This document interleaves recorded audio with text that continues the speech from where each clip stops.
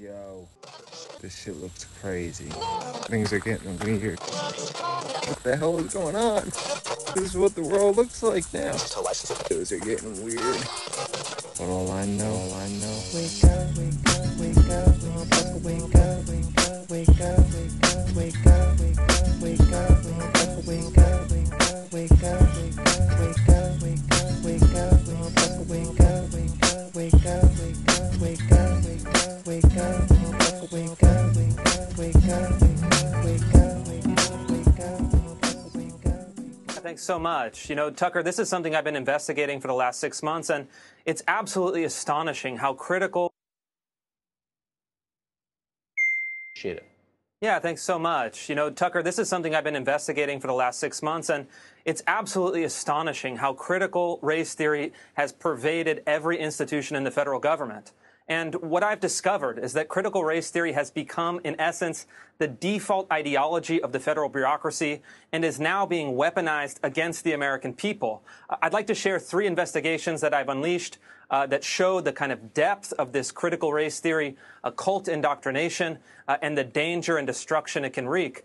First, the Treasury Department. I broke the story on the Treasury Department, which held a seminar earlier this year from a man named Howard Ross, a diversity trainer who has billed the federal government more than $5 million over the past 15 years, conducting seminars on critical race theory.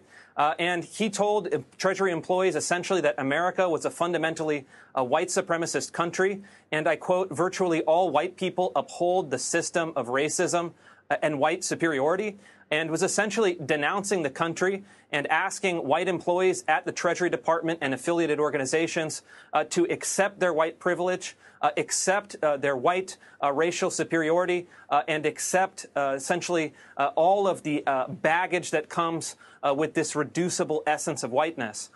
Second, this is not by any means limited to the Treasury Department. Critical race theory has actually now infiltrated our criminal justice system. Just this week, I released a story that the FBI is now holding weekly seminars on intersectionality, which is a hard left academic theory that reduces people to a network of racial, gender, and sexual orientation identities that intersect in complex ways and determine whether you are an oppressor or oppressed. Obviously, with the white straight male, such as FBI Director Christopher Wray, being at the top of this pyramid of evil. And third, this is a major story. Critical race theory is now infiltrating into our scientific establishment. A few weeks ago, I released a story that critical race theorists at the Sandia National Laboratories, which creates our nuclear weapons arsenal, sent their white male executives on a 3-day re-education camp to deconstruct their white male culture and actually force them to write letters of apology to women and people of color.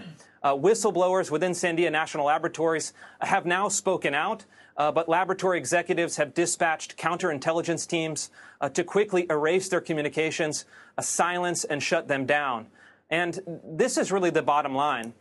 There are some great people in D.C., such as Senator Josh Hawley in Missouri, that are starting to push back. But conservatives need to wake up that this is an existential threat to the United States, and the bureaucracy, even under the Trump administration, is now being weaponized against core traditional American values. And I'd like to make it explicit. The president and the White House, it's within their authority and power to immediately issue an executive order abolishing critical race theory trainings from the federal government. And I call on the president to immediately issue this executive order and stamp out this destructive, divisive, pseudoscientific ideology at its root. And I think that it's something that he's denounced, this kind of Black Lives Matter and neo-Marxist rhetoric in places like Portland and Seattle. But it's time to take action and destroy it within his own administration. The consequences of what you described are profound. I think we're seeing some of them now on our streets. But I want to get to the second example because it may be the most troubling of all, the Department of Justice. So the underlying idea behind our entire justice system is that all of us are treated equally under the laws of the United States. Your race, your gender, who you sleep with are irrelevant in the eyes of the law. How could the FBI, which is armed and empowered to uphold those laws, be disseminating lies like this, which are exactly contrary to their mission? I mean, how corrosive is that? How scary is that? It's extremely corrosive. And what we're seeing is that the institutions of the federal government, the actual bureaucracies and agencies and this kind of permanent administrative state has really abandoned the core American principles of equality under the law, of judging individuals as individuals on their merits. And they're now adapting this radical left ideology of judging people from their group identity. And it's absolutely terrifying that the FBI, which has almost kind of plenary physical authority in the United States, would be adapting this ideology. And I think it's a red alert moment, and all Americans should be deeply worried about their country. How's everybody doing today? Once again, I know it was a long intro. This is the Everything Under the Sun podcast. I believe it's episode number 23. This episode is strictly going to be on critical race theory. All right. It is November 9th, 2020. And I believe that this critical race theory is and will be the destruction of our country. There's an old saying that a house divided is a house that falls. And critical race theory is one of the most divisive things in our country and one of the most divisive ideologies you can have. And they are putting it and have been into our schools, into our media, into our movies, into our magazines, into our professors as schools. I guess that counts as the same. Our military, our government, our bureaucratic government, the FBI, everything. Like what you just heard. Now, this critical race theory is pretty much teaches you that you are, because of whatever skin color or whatever your things about yourself that you cannot change, you are inherently something. So if you're white, you are inherently racist. If you are black, you're inherently oppressed. And it's such a stupid, malignant thought process that it just disgusts me. And I don't think a lot of people understand this or even know what's going on. And when Donald Trump brought it up, I don't think he even understood it really as well as he should have. But Tucker definitely does. And that's why I put that part there. And that guy, his name, what is it? Chris Rufa. Did a lot of research into this, and he's the guy that's definitely seeing all this stuff. That's the guy that was on the show that was talking earlier, and I wanted to get into it today. Here is a article, okay, about what critical race theory is and how it's gotten into there. This is from The Federalist, okay? And I'll read it for you. It's a little bit lengthy, but it's important, so I'm just going to do it. Critical race theory is a classic communist divide and conquer tactic. Rather than help heal the nation, critical race theory has proven to be poisonous to liberty, true community, and our common humanity.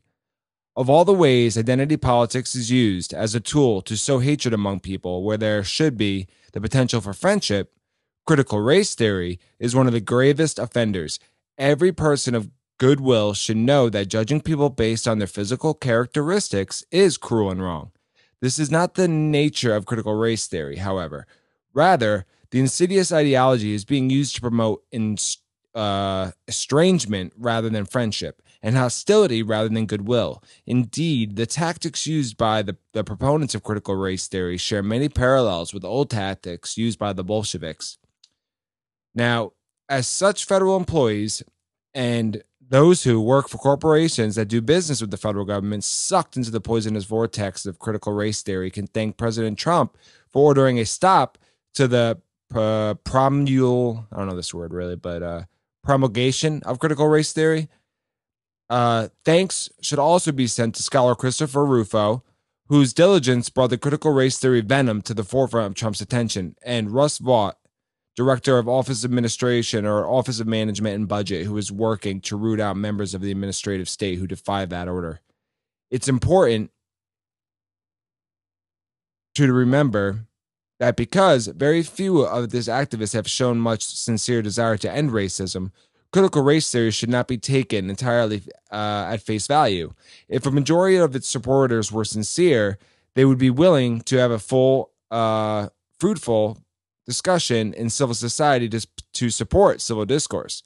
Rather, critical race theories agitators are committed to tearing down civil society of the pretense that is an incubator for the systemic racism that, full stop, systemic racism, which is not a thing in this country. And they believe because that there was at one point slaves and that kind of thing in this country, which we got rid of. They believe that that is, the country is all bad now because of one thing that happened. But actually, if you think about it, we are the people that ended racism across the country. So people should remember that. And across the world, we ended a lot of racism across at least the Western, societies. And to go back to the paper, if you have any doubt about that, consider the Smithsonian display on whiteness that condemned all elements of civil society, including politeness, hard work, self-reliance, logic, planning, and family cohesion. None of those are white values, but critical race theory frames them just so. So the sort of animus proves that the critical race theory arguments are non-starters and merely serve as a convenient pretext for power grabs. Full stop. Absolutely true. It's just a way to get power. And that's what a lot of this stuff is about. Even the, not to get into it, but the election and the fraud and all that, it was a big power grab. And I think they did it so blatantly because they were so scared of all the investigations and getting found out of what they did. So now that Biden's in, he can hopefully, crush those, Democrats, for them, hopefully, and it won't come out. But, that's why they were so bold. That's why, they were so, did it right in our faces. Back to the paper. Doused with critical race theory, the Black Lives Matter organization and its related Antifa-infused mobs are organized for the same purposes as all cult recruits, to recruit more people and to implement the desire to divide and conquer.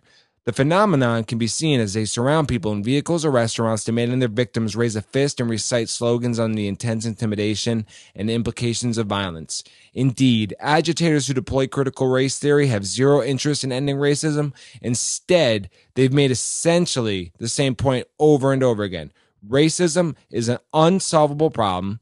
If you've been tainted as white, there's nothing you could do about it. You are eternally racist, especially if you don't believe you are.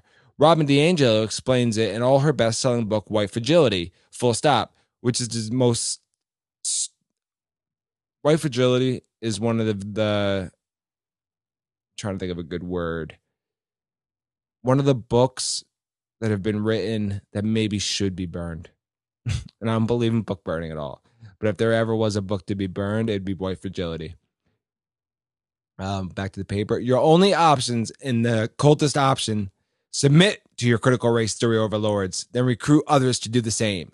If, however, you're a black person who disagrees with all of us, well then, you ain't black, in the words of Joe Biden. As with all forms of identity politics and intersectionality, critical race theory stokes divisions between people who are few or none existed before. It's all about relational aggression and predatory alienation. Exactly. Just like cults do, man. They're just like a cult. Let's look at the perfect example of this process, a parallel case from the Soviet history. As peasant farmers tended to be overwhelmingly religious, traditional, and family-oriented, the Bolshevik government hated them with a fiery passion. Increasing the acrimony further, the peasants resisted giving up their family-run farms. A roadblock to Soviet leadership desired to exercise complete control over the nation's food supply. To collectivize agriculture, Soviet leader Joseph Stalin devised a plan to stir up hostile among the peasants where resentments had never existed before, as would be the case later with Mao's Red Guard and today's racial statue-toppling Molotov cocktail-throwing radicals. The Soviets used mobs of youth to do the dirty work. Listen, full stop. That is exactly what is going on now with BLM, Antifa. All this stuff has been done before. If you don't know your history, you are bound to repeat it. You should study up on what happened with Russia and the gulags and the Bolsheviks and all this stuff and how communism comes to play in these countries. And it's always the same way. It always starts the same way, and it always ends the same way, in blood, death, hunger, starvation, and just the worst, and the people get put on a list. They're already talking about putting Trump supporters on a list. Like, it's all coming for tuition. So we need to be careful of this. This is not a scare tactic. It's just the way it is. Like, this is real. This is absolutely real. All right, back to the paper. The Communist Youth League, known as the Komsomol, Russian word, went into villages to propagandize and incite divisions, turning formerly peaceful neighbors against one another. In his book, The Whisperer's Private Life in Stalin's Russia, Orlando Figs describes the situation. The villagers had never heard such propaganda in the past, and many were impressed by the long words used by the leaders of the Kosmazol. At these meetings, the villagers were told that they belonged to three mutually hostile classes: the poor peasants, who were the allies of the proletariat, and the middle peasants, who were neutral, and the rich, or the kulak peasants, who were its enemies. The name of the peasants in these different classes were listed on a board outside the village school. The process is eerily similar to the way the critical race theory and all identity politics have been applied in America. You can see the same three divisions: victims, oppressors, and those who might save themselves by becoming allies of the victims. See what I'm saying? Full stop. See what I'm saying?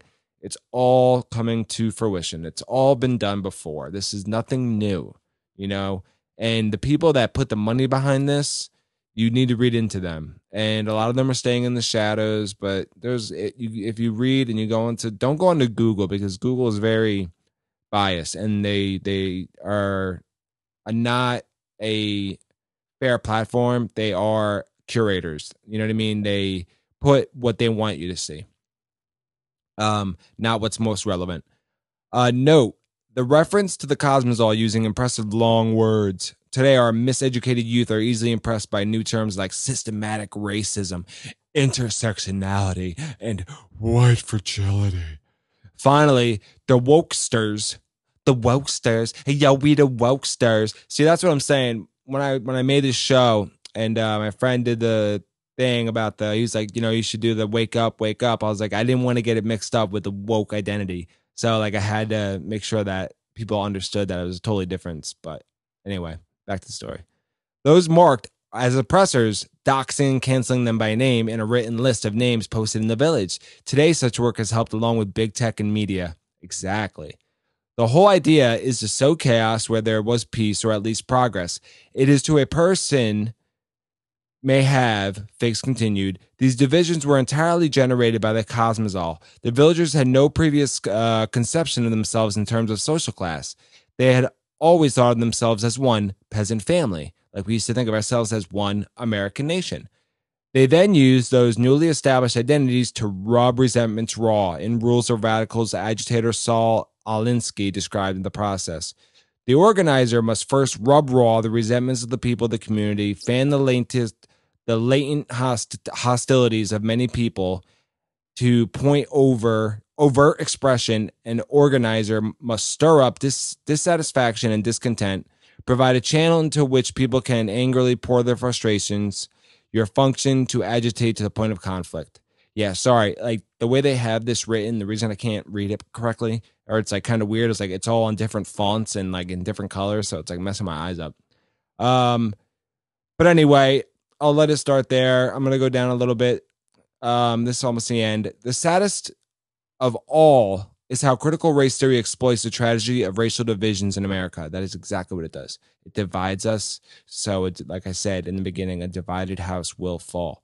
And even in The Art of War, it says, to take down your enemy, you need to divide them. Divide and conquer. It's one of the oldest sayings. Back to the story. The tragedy is thus reduced to nothing but a vehicle for a power grab by the elitist in the circles of academia, media, and big tech. Ironically, those power elites are the vastly and disproportionately white, and that is funny. And it's in for their gain. So rather than serve as a balm for healing, critical race theory has proven to be a poisonous to liberty, true community, and common humanity. Full stop. End of it. But yes, it's the rich elite that are using it. Why are they using it? To divide us. Do you know why? So we keep our eyes off of them and how rich they are getting off our backs and how they sold out our middle class. And Trump, All right. Biden, people like Biden, sold our middle class out to China to make money for themselves. That's why we lost all those factory jobs. And then we were told they could never come back. And then all of a sudden, Trump gets put into office. And look what happens. He makes all these decisions and he turns things around. He was a populist, all right? Republicans, I was never into them. Democrats, I like some of the Democrat stuff. But the only reason I even looked at the Republicans was because of Trump. Now that, he's out, I hope that Trumpism stays alive. And I hope that these Republicans don't revert back to their ways, because if they do, we're done with them and we're going to call them out on it. All right. And we need a populist like Trump. And the fact that Biden got elected, it shows something that, like I said, we have kings and queens in this country. They might not be called that, but we do. We have these power families, right? Like Nancy Pelosi's family, Chuck Schumer's families, Lindsey Graham, the Bushes, like there's the Clintons, there's all these families, and they've been in power for a long time. And they have all these special clubs, they have all these special meetings. There's a lot of stuff that we don't see behind the scenes. But what scares me is how affected people can be by the mass media. Like, they really believe things just off face value. Like, oh, Trump is racist. Oh, really? When did he? Oh, he said that there was good people on both sides. They cut that off and never showed the end of it, and that was it. And then even Joe Biden started his campaign off for a presidency this time with that, which is a goddamn lie. He started his presidency off with a freaking lie. It's just, that part is irritating.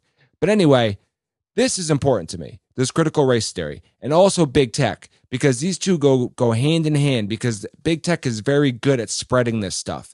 And if you don't think the way that big tech wants you to, they censor you, okay? This is, all right, there's a book called 1984. I know you may have heard of it, but you need to read it, because it is a calling card. It is a telling of the future if we let big tech, become too powerful, which we already did. And I'm scared of that. That scares me. That's why I talk about it so much. And it is important. And this critical race theory really is. It is a venom. It will destroy us. It will destroy us. And the people that push it most, if you look, like Alexandria Ocasio-Cortez, Ilhan Omar, the most disgusting congresswoman we got in there, Rashida Tlaib, like all these people, like, oh, I'm a feminist intersectionalist.